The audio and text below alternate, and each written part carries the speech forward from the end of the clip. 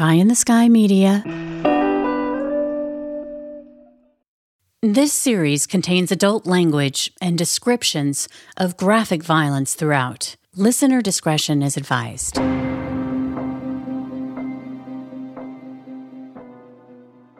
Welcome back to Criminal Mischief with Carolyn and Brandon. You're listening to episode 66, Bitter Pill. Auburn is a city sandwiched between two big cities in Washington state, Seattle to the north and Tacoma to the south. Auburn's known as a hard-working town that's charming and rural, with blue-collar roots. The Boeing manufacturing plant in Auburn is the largest airplane parts plant in the world. And Boeing is one of the major employers of the city and has been since the mid-1960s.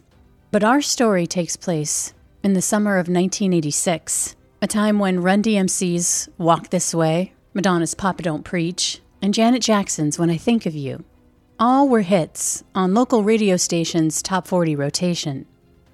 40-year-old Sue Snow and her 43-year-old husband, Paul Webking, were both transplants from other places. The couple had met 8 years earlier and had built a life together in Auburn, a city they called home. And to say opposites attract, well, that was Sue and Paul's relationship. She was a manager at a bank, and he was a long-haul trucker.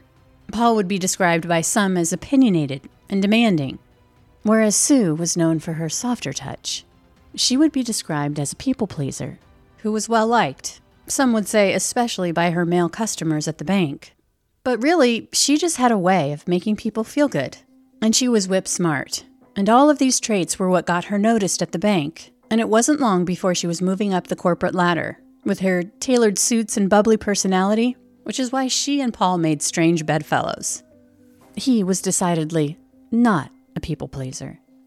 But anyone who really knew Sue and Paul deeply understood their attraction to each other, because around Paul, Sue could be herself. She could let her hair down, because she felt free to take off the mask, and beneath wasn't always a bubbly personality. And Paul, he loved Sue when she was off and on. He loved her outlook on life and her ability to hold everything together. And of course, they were compatible in other ways. They were both very attracted to one another. And when it came to love, both Paul and Sue had been around the block more than once. Sue had been married twice before Paul, her first husband when she was very young. She'd gotten pregnant at 16 and had a baby girl. Later, she would remarry and have another daughter, Haley. Paul had 3 marriages under his belt, with as many divorces.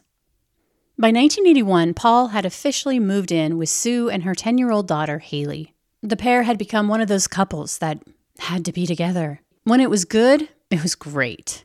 When it wasn't so hot as it would become, their relationship would morph into this ragged, desperate kind of love. Because in February of 1985, Paul would admit to Sue that he'd had an affair. At first, he denied it. When Sue came at him with the phone bill, remember, this was before cell phones, so you had to pay for long-distance calls. And Sue was like, here's the phone bill. Who are you calling? Over and over in California. Paul was actually originally from California, and as a long-haul trucker, that was a part of his route, driving along the I-5 corridor from Washington to San Francisco to Los Angeles. Now, at first, Paul denied the affair, but he'd finally admit it, saying it was only a one-time thing with an old high school girlfriend, that it would never happen again. Paul's affair enraged Sue. She'd become obsessed with what he'd done. She really wanted to hate his guts. She wanted to break it off, but she didn't. She loved him, and he'd been able to convince her that it didn't mean anything to him, and she so desperately wanted to believe that. But there was that lack of trust, especially when he took trips to California for work. It would dredge it all up to the surface again, which is why Sue and Paul agreed to go to couples therapy, and it worked. They were able to emotionally get past it, and then they surprised everybody when they came back from a trip to Lake Tahoe, announcing that they'd gotten married on Thanksgiving Day, 1985. As for the other woman, Mary, when she found out about the marriage, she was bitter, and she called Paul a few weeks later.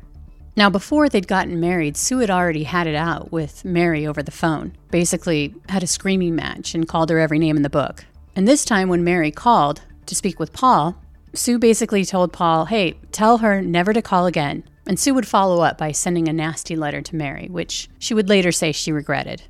But by the summer of 1986, things had settled down, and she had forgiven him for the affair. Life was good.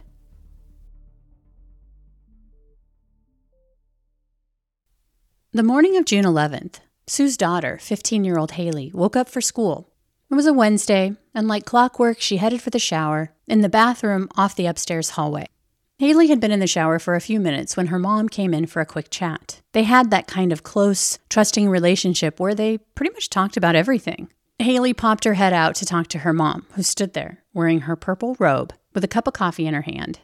That morning, they chatted about Sue's older daughter, who'd visited the night before with her friend. It had been a great evening. Paul had just returned from that long-haul trip to California. They'd had a barbecue and then enjoyed a favorite family pastime of relaxing in their hot tub.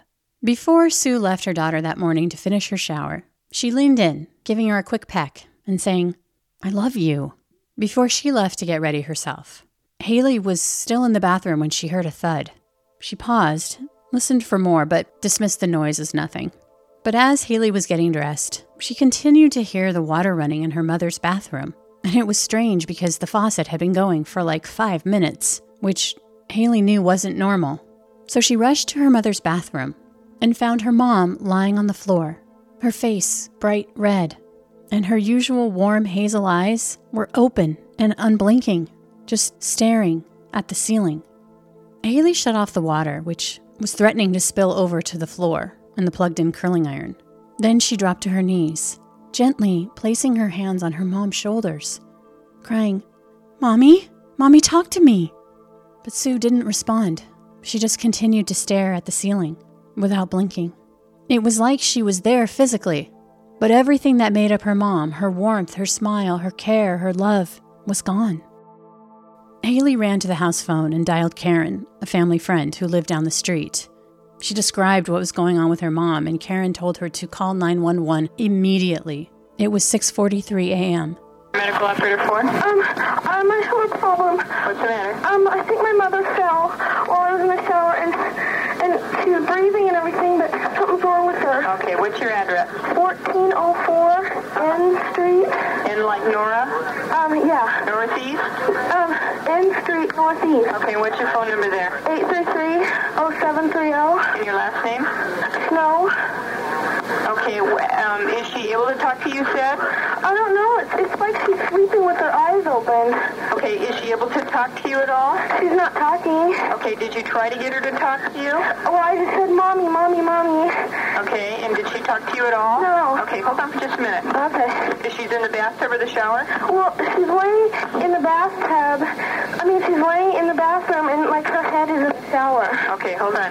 I want you to go back to her and see if you can get her to talk to you, or make sure that she's breathing normally, and come back and tell me what she's doing, okay? Okay, hold on.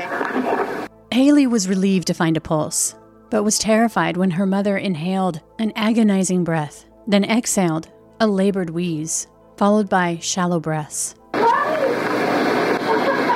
She's breathing, but it's kind of weird. Okay, is she able to talk to you yet? She didn't talk. Okay, did she move at all or do anything? She just took a deep breath. She did take a deep breath? Uh-huh. Okay. I want you to make sure that she's breathing normally, though. How is her coloring? Hold on a sec, okay? Okay, can you hear me? Yeah? Shake her hand. See if she'll talk to you. Tell her to talk to you. Okay. See if she will, and come back and tell me. Okay, hold on. From the time that Sue had come into the bathroom to chat with her daughter until the time that Haley had placed that 911 call, it had been roughly 20 minutes. Mommy? Mommy, please talk to me. Mommy? Mommy, please talk to me. Mommy? Mommy, please talk to me. She won't talk to me. Okay, we've got the car on the way, okay? Okay. I want to keep you on the phone with me, okay? Okay. Okay, what is she doing now? Is she still breathing normally? It's not really normal. It's just breathing. Is it real shallow or real heavy, or can you describe it? It's like it's just little, and then she'll take a deep breath. Hold on the doorbell. All right. Are they there, Ken, or doorbell's ringing? Are they there? I'm coming, Dad.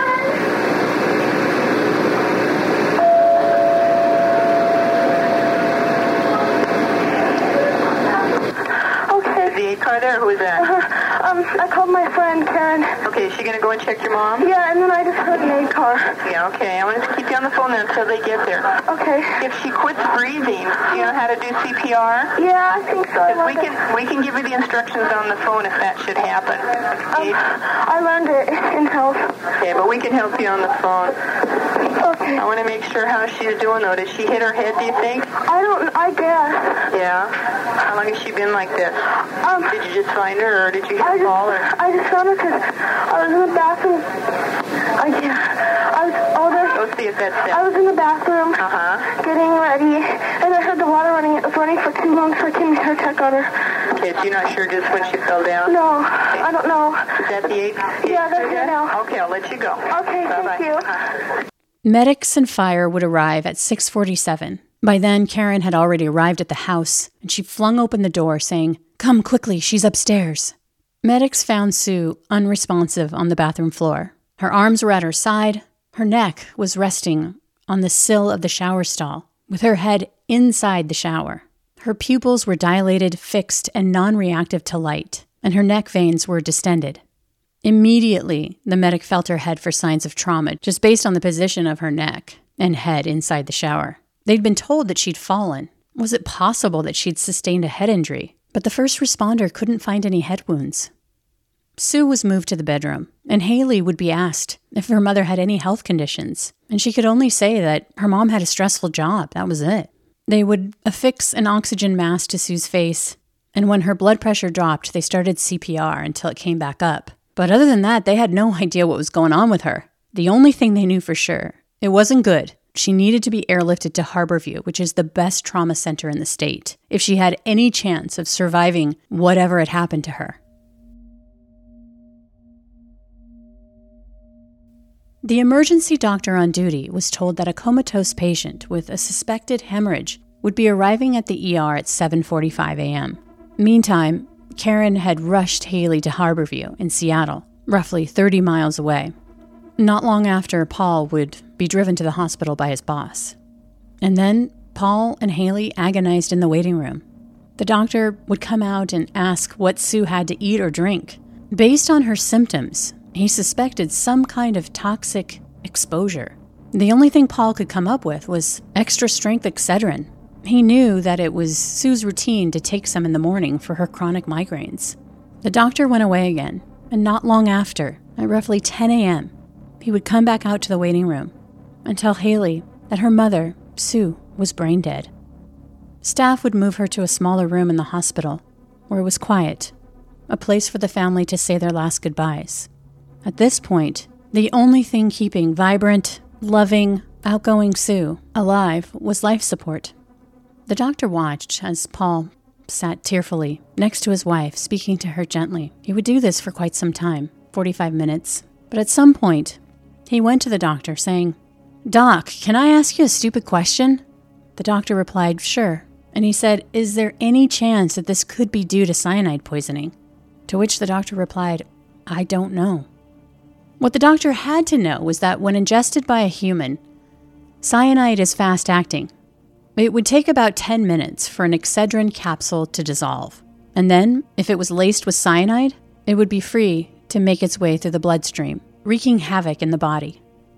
By 11 a.m., hospital staff would ask Sue's family the impossible question that only they could answer. Would they authorize removing Sue from life support? It had all happened so fast. It's hard to fathom what Haley was going through. The 15-year-old who still called Sue Mommy. How the last words her mommy had ever spoken to her were, "I love you," just minutes before she collapsed. Now, roughly 6 hours later, her mother had been pronounced dead at 12:10 p.m. An autopsy would be performed on Sue the next day, the 12th. And as soon as the medical examiner opened up the body, and instantly, the technician assisting smelled a strong odor of bitter almonds. And she said to the ME, "That's the telltale sign of cyanide poisoning." She would go on to say, "You don't easily forget what that smells like." However, the ME wasn't convinced, but she would take blood samples. And for now, she would rule Sue's death as undetermined, saying, "Unless the toxicology reports said differently, she would attribute Sue's death as possibly related to cardiac arrhythmia. 4 days later, the lab report came back. There was no doubt that Sue had died from a lethal dose of cyanide poisoning, prompting that ME to reach out to the Auburn Police Department. Unless the victim had taken her own life, this was a homicide.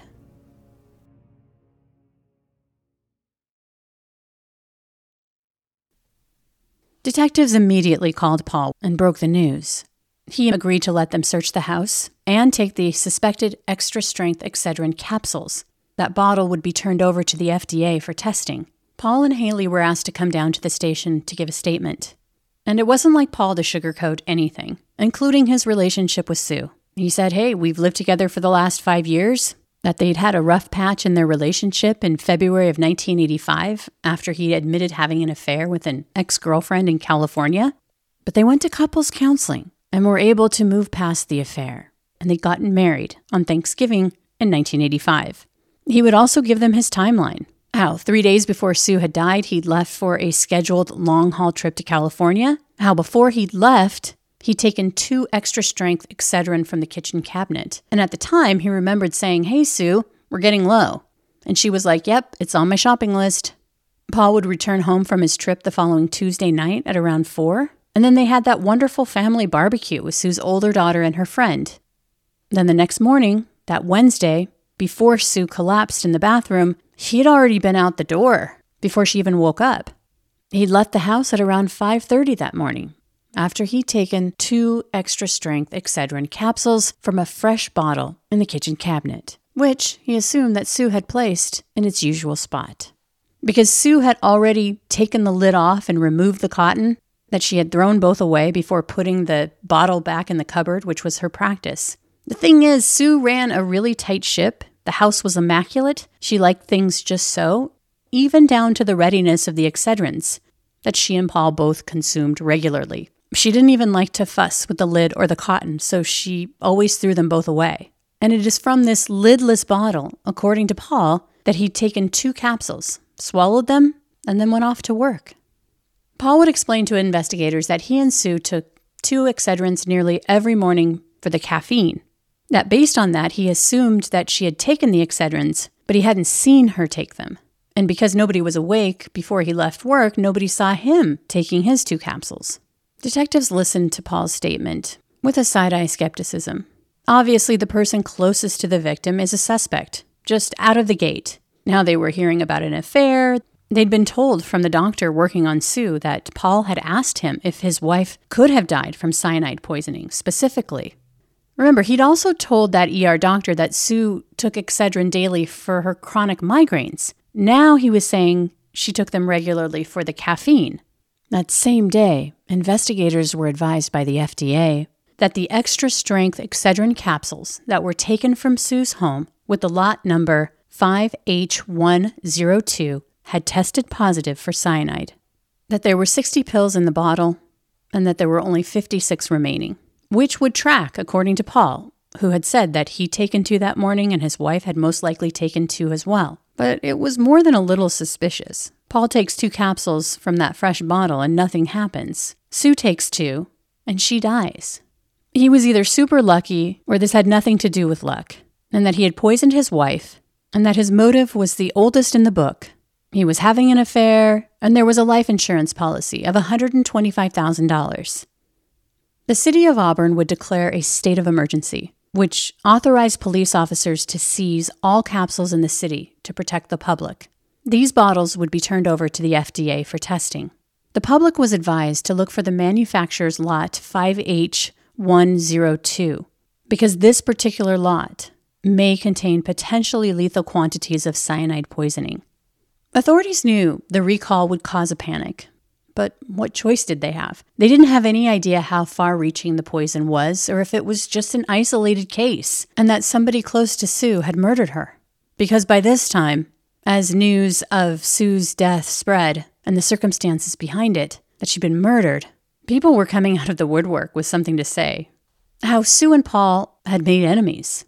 When she was a board member of a homeowners association, a witness would come forward alleging that, based on his interactions with Paul at meetings, he had determined that Paul was capable of physical violence if he was challenged, that he was manipulative, and absolutely capable of murdering his wife. And Sue, 6 months before she died, had turned in a man for embezzlement. And a couple years before that, an anonymous letter had arrived at Sue's branch, addressed to her, that said, "To the whore of the Puget Sound Bank." But investigators were also interviewing people who said that Paul and Sue were very much in love. And once the cyanide had been identified in Sue's bottle of Excedrin, the FBI were on the case. Here's Mark Nichols, who at the time of this interview was Seattle's Assistant Chief of the FBI. Mark Nichols, Nichols, Assistant Special Agent in charge for FBI Seattle. They had jurisdiction over consumer product tampering as a result of the Chicago Tylenol murders that had happened 4 years before. A report from Fox 32 Chicago. 7 people have now died. A health official said, "We're dealing with Russian roulette." All the bottles of extra-strength capsules were removed Friday as part of the nationwide recall. Do not take any Tylenol until further notice. Police are looking for disgruntled employees, angry customers, anybody with a grudge against the stores or Tylenol. For those unfamiliar with the case, in September-October of 1982, a series of poisoning deaths would cause widespread hysteria after 7 people died in Chicago after they'd taken Tylenol capsules laced with potassium cyanide. I would speak with Mark Nichols about the Chicago Tylenol case, even though Mark was just a kid in 1982, and he didn't live in Chicago. Like most people young and old during that time, those murders felt too close to home, wherever you lived. No, I remember in 1982, specifically those Tylenol cases. I mean, the whole world was freaked out about that. So I truly remember that. If you're of a certain age, you're going to remember that Tylenol case. It was everywhere. Right. Why was it such a huge case for people who aren't aware that people could just put poison in bottles, without, with no tamper seal? Or what was it about that case that really freaked people out? I would say even at my age in 1982, just the thought of it just would paralyze the nation, because you didn't know if you were grabbing something off a shelf, if it had been tampered with or not. And so everyone was very nervous about taking any kind of pain relief medication or other medications. And sadly, deaths ensued as a result of that tragic incident.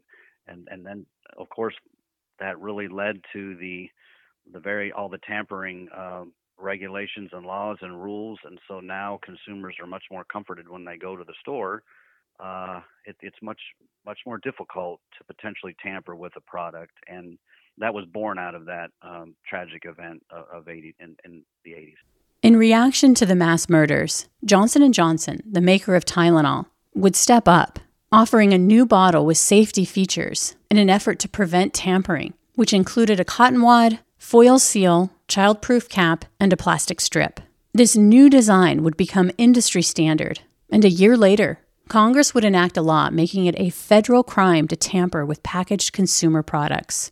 But even with these changes, someone was tampering with the safety seal on the extra-strength Excedrin bottles and killing people, plural. On the Chicago murders, 1982, the FBI became involved in this case, which was kind of a copycat case a few years after.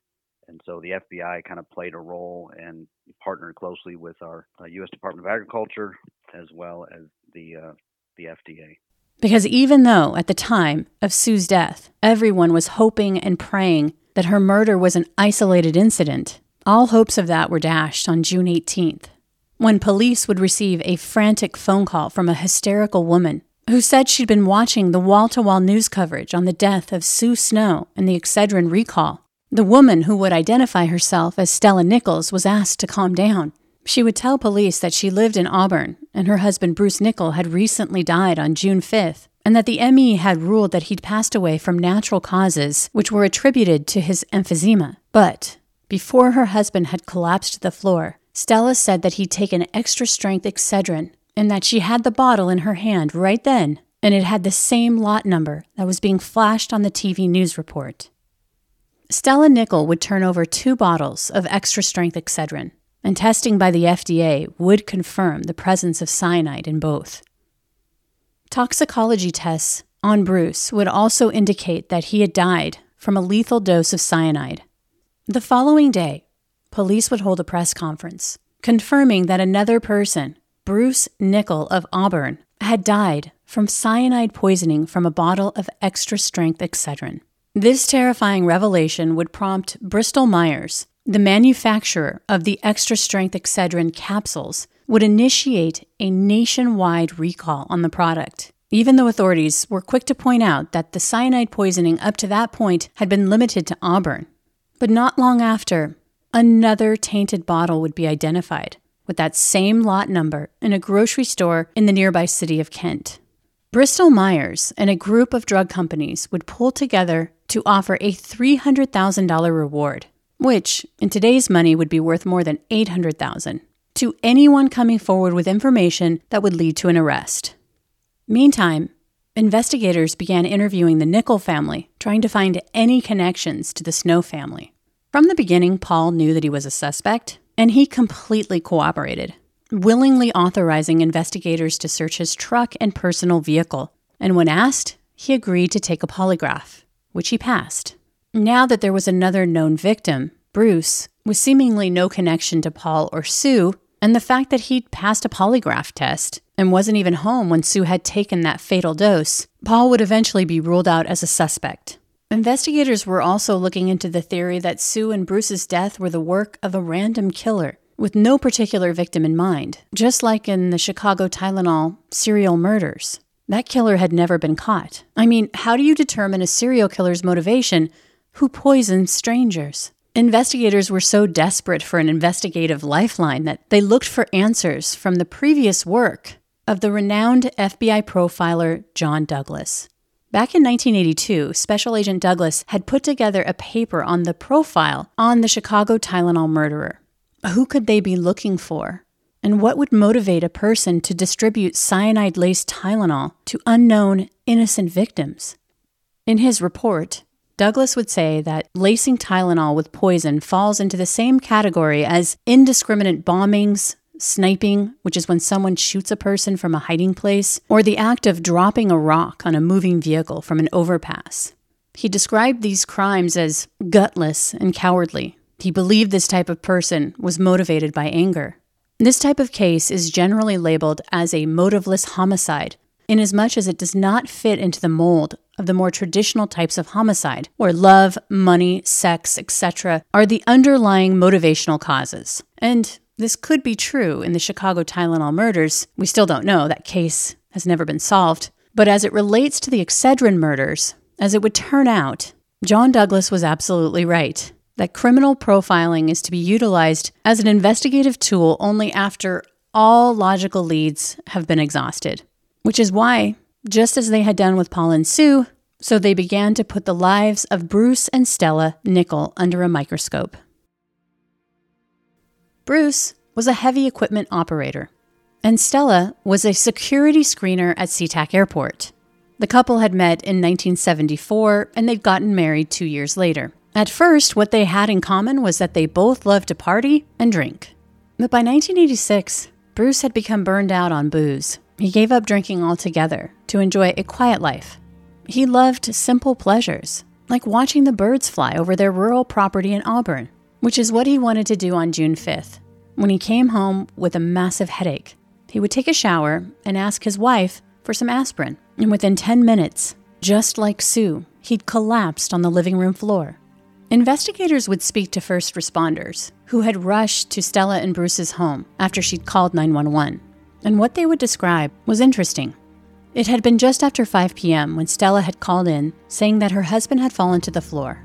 An ambulance had been sent out to their address. They remember driving down a dirt road in a heavily wooded rural area of Auburn.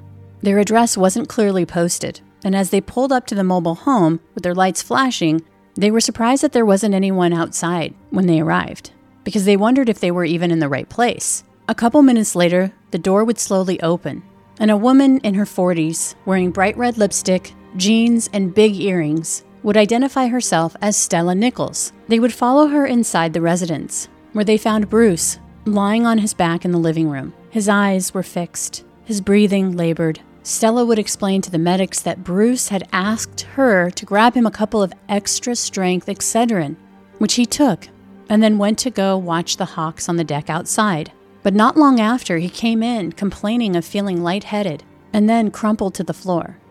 But here's the thing, as investigators were speaking to the first responders, by then everyone knew about the poisoning in the Excedrins. And while the medics at the time had felt like Stella was acting a bit subdued given the circumstances, but of course, they know everyone handles an emergency situation differently. But now looking back, in hindsight, they recalled that she'd mentioned Bruce taking Excedrin multiple times.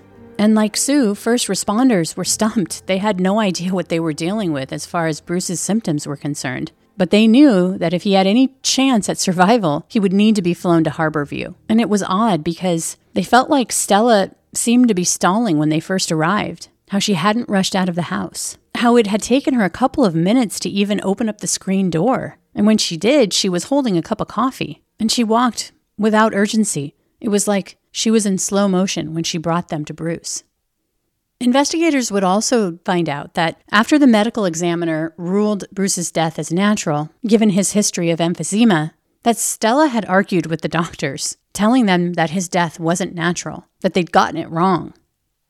When investigators asked Stella to take a polygraph, which they said was standard practice with a spouse, she would decline through her attorney, who would say that she was too upset to take the test. Which, of course, raised eyebrows, especially in conjunction with her story. It seemed suspicious, because she had turned over not just one bottle of tainted Excedrin, with the same lot number as Sue's, but 2. And when she did, she told investigators that she had bought them at 2 separate times at 2 different locations. It would turn out that 5 bottles would be identified as tainted, and 2 of the 5 were from separate stores that Stella had just happened to go to. I mean, what were the odds? And as they dug deeper, more circumstantial evidence would come to the surface. Stella had taken out 2 life insurance policies on Bruce, one for $76,000 and another one with a payout of $100,000 if his death was ruled as accidental. A handwriting expert would take a look at those policies and rule that Bruce's signatures appeared to be forged. The FBI crime lab would also discover that the poisoned capsules had flecks of an unknown green substance. Additional analysis would reveal that that green substance was something used in home aquariums, a very specific product known as Algae Destroyer, which was used to kill algae in fish tanks.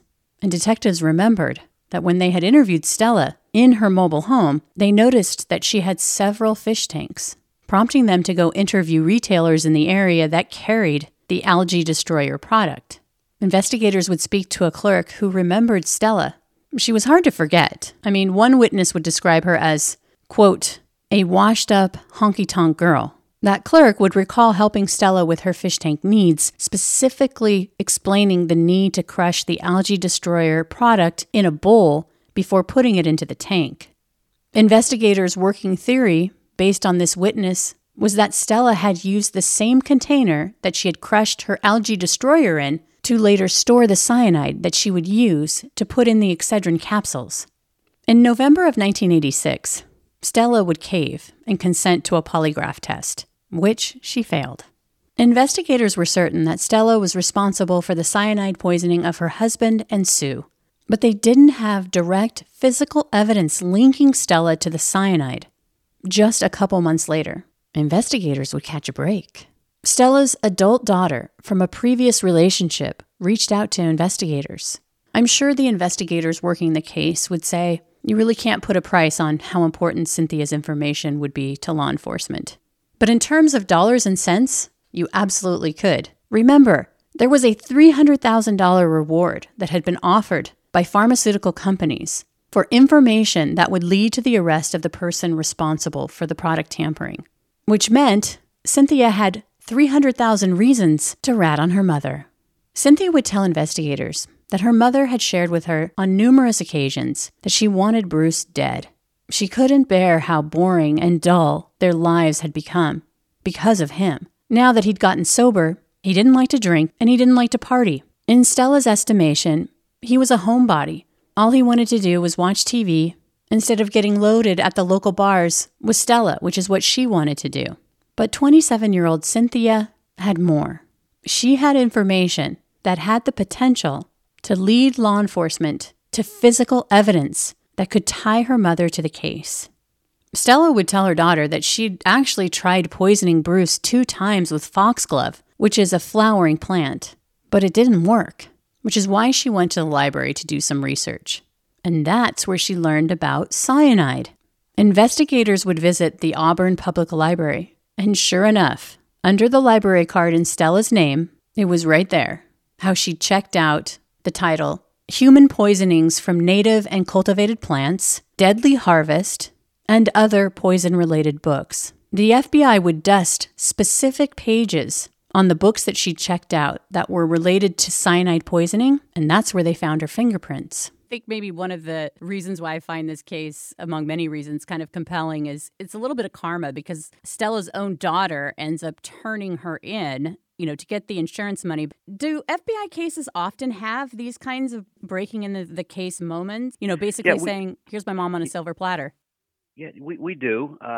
Sometimes we have a scorned lover, we have a business partner, we have a disagreement amongst a group of folks, and then there's usually somebody that is going to be the first to ring the bell to kind of share the story of their cohorts, especially if they kind of get sideways with them. I find it interesting in this case that the daughter, I'm not sure how long she waited, but she finally kind of surfaced, and the daughter's account kind of laid out the fact of what the mom did, and she talked to investigators, and they went to the library and found the book, and they grabbed fingertips, which helped identify her. So that was kind of the break in the case moment.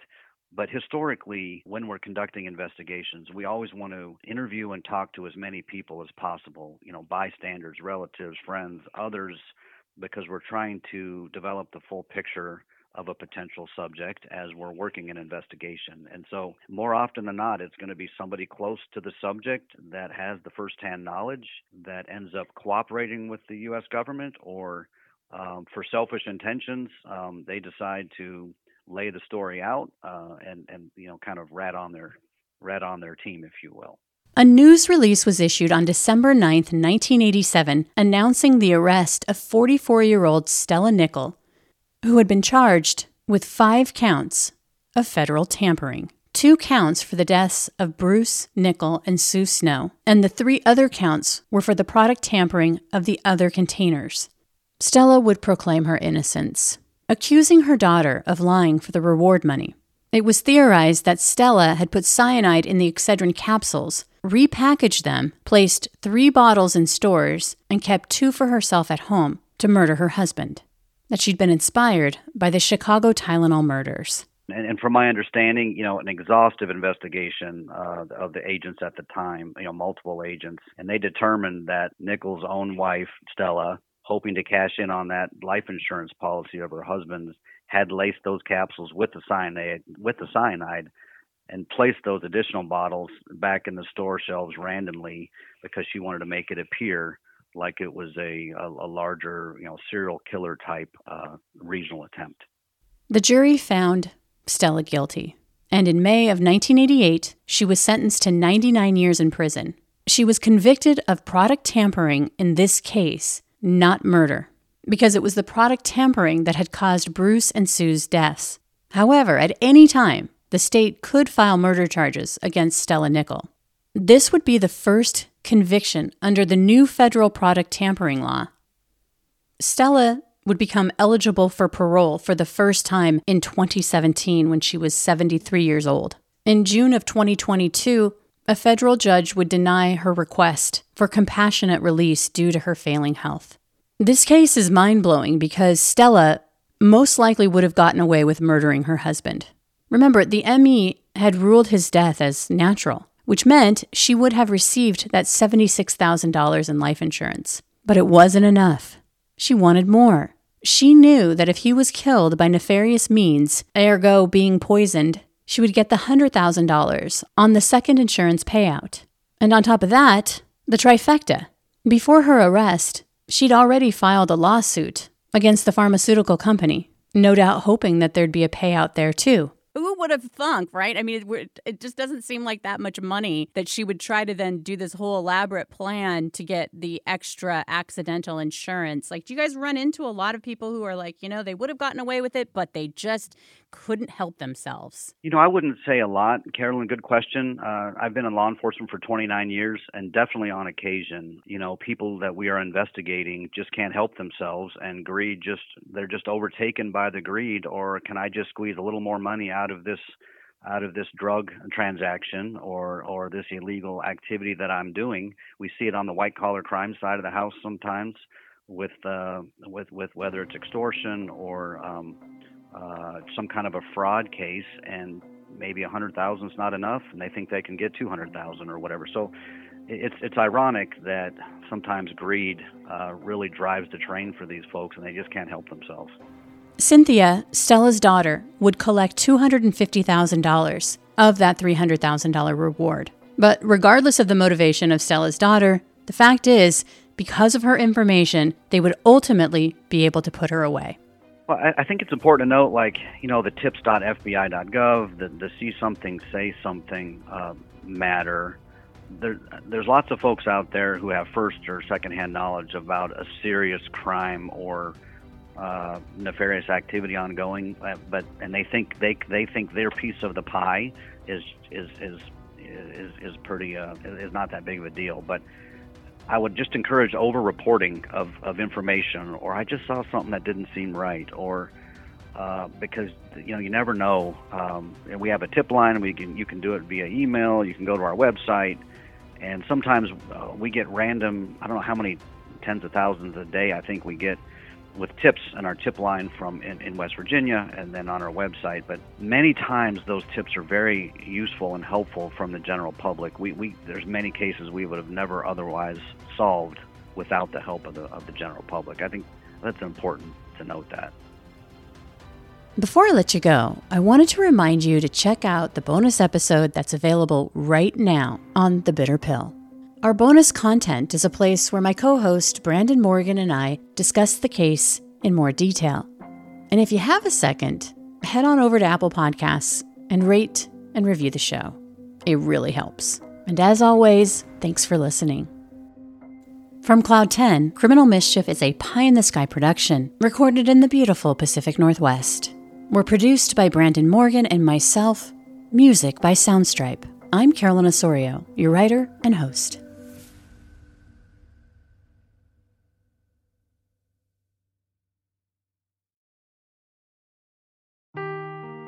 Seeking the truth never gets old. Introducing June's Journey, the free-to-play mobile game that will immerse you in a thrilling murder mystery. Join June Parker as she uncovers hidden objects and clues to solve her sister's death in a beautifully illustrated world set in the Roaring '20s. With new chapters added every week, the excitement never ends. Download June's Journey now on your Android or iOS device, or play on PC through Facebook Games.